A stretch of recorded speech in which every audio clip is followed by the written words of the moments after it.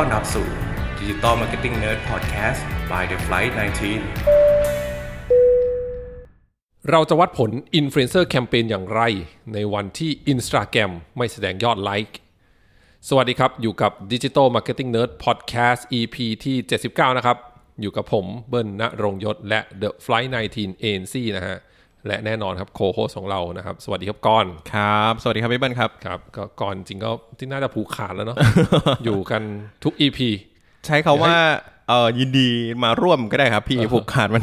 ผูกขาดมันก็มาร่วมเป็นโคโฮสกันจนถึง100 EP เลยเนาะสบายมากครับโอเคนะครับที่เกินไปนะฮะเรื่องของการวัดนะฮะ Influencer Campaign บน IG ครับผมนะครับจากที่ก่อนหน้านี้นะ EP ก่อนๆเราก็จะมีพูดถึงเรื่องของทั้ง Facebook ทั้ง Instagram เนี่ยกำลังทดสอบเรื่องของการซ่อนยอดโพสต์ไลค์จำได้เนาะจำได้ครับคุยกัน 2-3 EP ว่ามันมีข้อดียังไงช่วยยังไงต้องซ่อนไลค์ครับผมเดี๋ยวรีแคปเร็วๆนะได้เลยครับก็จากเขาเรียกว่าจาก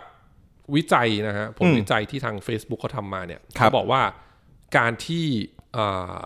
แพลตฟอร์มเนี่ยแสดงยอดไลค์นะโดยเฉพาะใน IG เนี่ยมันทำให้เจ้าของโพสต์เนี่ยเขาเรียกว่าผูกติดกับความรู้สึกของการวัดยอดไลค์จนเกินไปนะฮะมันทำให้ก่อให้เกิดสุขภาพจิตใช่ที่ไม่ดีเท่าไหร่ในการใช้แพลตฟอร์มไม่ดีคือเหมือนว่าเราโพสต์ไปปุ๊บเนี่ยก็ห่วงว่าจะได้ไลค์เท่าไหร่วะเนี่ยบางคนได้ไลค์น้อยก็ลบไลค์ลบโพสต์ทิ้งใช่ไหมครับเป็นอะไรอย่างเงี้ยครับผมฉะนั้นเขาบอกว่าทีเนี้ยถ้าเกิดว่าเขาเอาซ่อนยอดไลค์หมายความว่าคนอื่นก็ไม่เห็นว่าเราโพสของเราเนี่ยมีไลค์เท่าไหร่คือเจ้าของโพสจะเห็นของตัวเองใช่ไหมบ้านแต่คนอื่นจะไม่เห็นเมื่อเจ้าของโพสคิดว่าคนอื่นก็ไม่รู้อยู่ดีว่าโพสเนี่ยยอดไลค์เท่าไหร่เขาก็จะไม่ได้ผูกติดกับแมทริกนี้มากเท่าไหร่ถูกไหมอันนี้เป็นแง่ของการใช้งานของสำหรับคนทั่วไปเนาะทีนี้สำหรับอินฟลูเอนเซอร์นะครับแน่นอนว่ามันเหมือนเป็นกับดักอับกรกับดักสำหรับนักการตลาดกับดักสำหรับอินฟลูเอนเซอร์คือพอแพลตฟอร์มมันแสดงยอดไลค์ใช่ไหมโดยเฉพาะใน IG นะฮะมันก็เลยคนก็เลยใช้แมทริกของการไลค์โพสต์เนี่ยนะครับเป็นการวัดว่าโพสต์นั้นนะฮะที่เราลงให้กับสินค้าที่มาใช้อินฟลูเอนเซอร์เนี่ยว่ามันสำเร็จหรือไม่สำเร็จความสักเซสคือมองว่าถ้ามันสักเซสคือยอดไลค์ต้องเยอะว่ะอะไรอย่างนี้ซึ่งจริงมันถามว่าผิดไหมสมัย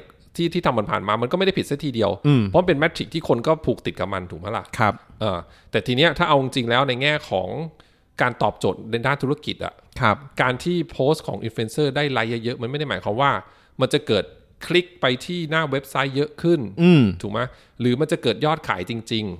หรือเปล่ายังไม่รู้หรือเปล่าหรือจดจำแบรนด์ได้เราจริงๆหรือเปล่าโอเคแหละส่วนหนึ่งอาจจะใช้อินฟลูเอนเซอร์ IG อินฟลูเอนเซอร์ในแง่ว่าสร้างแบรนด์อิมเมจเหมือนว่าอินฟลูเอนเซอร์คนนี้มีไลฟ์สไตล์ประมาณนี้ฉะนั้นเขาต้องใช้ของประมาณนี้ถ้ามองในแง่นี้อันนี้ก็พอไปได้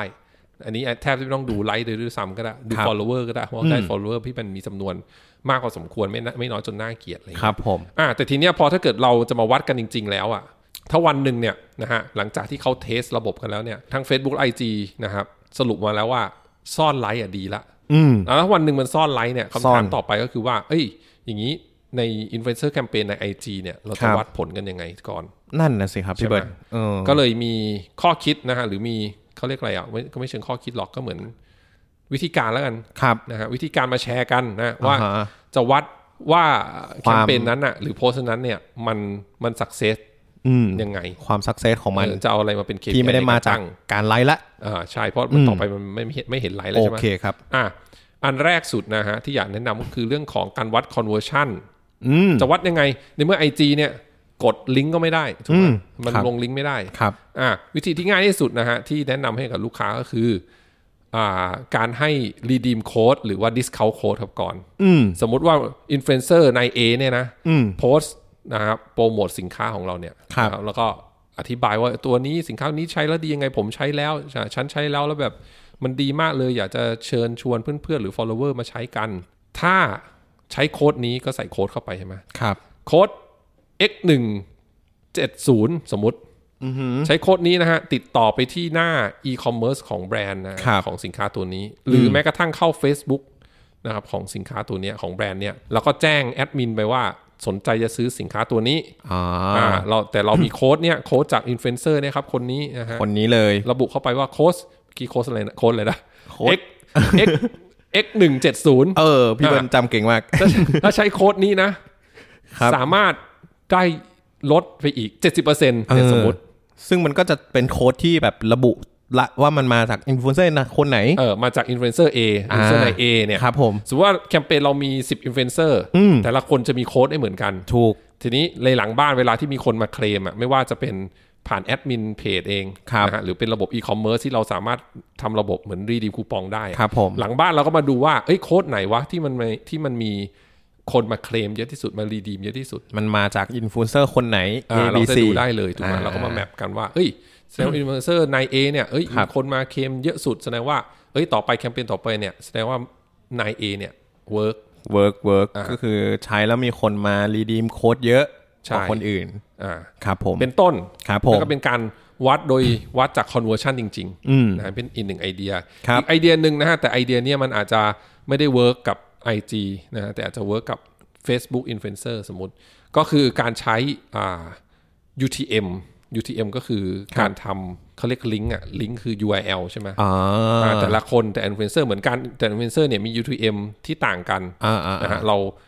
อันนี้จะดีเทลหน่อยถ้าเกิดท่านที่พอรู้จัก UTM น่าจะพอทราบว่าต้องทำไงก็คือมันเป็นการเจน URL นะฮะที่มันสามารถระบุที่ว่าระบุโดยที่เรารู้เองนะว่าที่มาคือมาจาก Influencer คนไหนแคมเปญไหนนะฮะวันที่เท่าไหร่อะไรประมาณนี้นะฮะเราก็จะเจน UTM ตัวเนี้ยให้อินฟลูเอนเซอร์แต่ละคนมีลิงก์ที่ไม่เหมือนกัน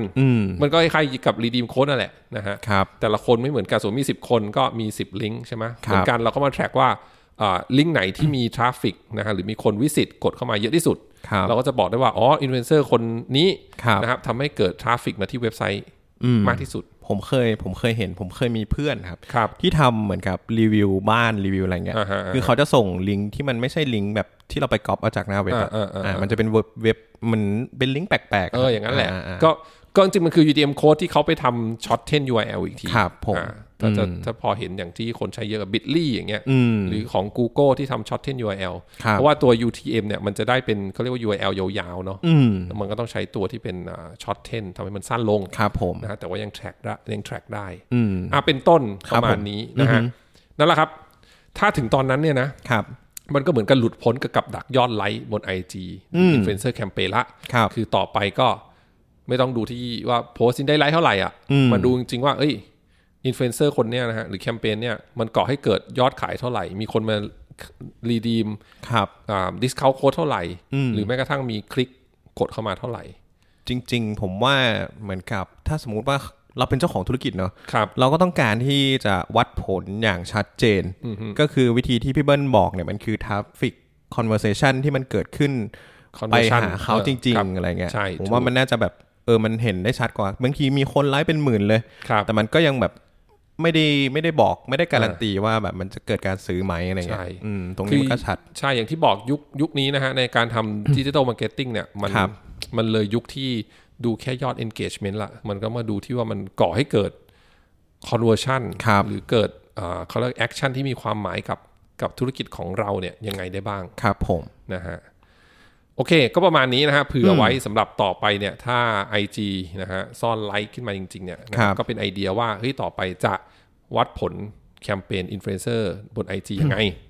นะครับนะฮะก็จริงๆบทความนี้เป็นบทความที่เขียนลงให้กับ creativetalklive.com เนาะจะแปะลิงก์ไว้ใน description ด้วยเผื่อท่านไหนจะไปอ่านเพิ่มเติมนะก็วันนี้ก็เลยมาสรุปให้ฟังในพอดแคสต์ครั้งนี้ด้วยนะฮะแล้วอย่างนี้พี่เบิ้ลมองว่าถ้าสมมติว่าคนที่เหมือนกับเขาใช้โซเชียลเนี่ยฮะเขาเห็นอินฟลูเอนเซอร์คนเนี้ยลงแต่ว่าเขาไม่เห็นยอดไลค์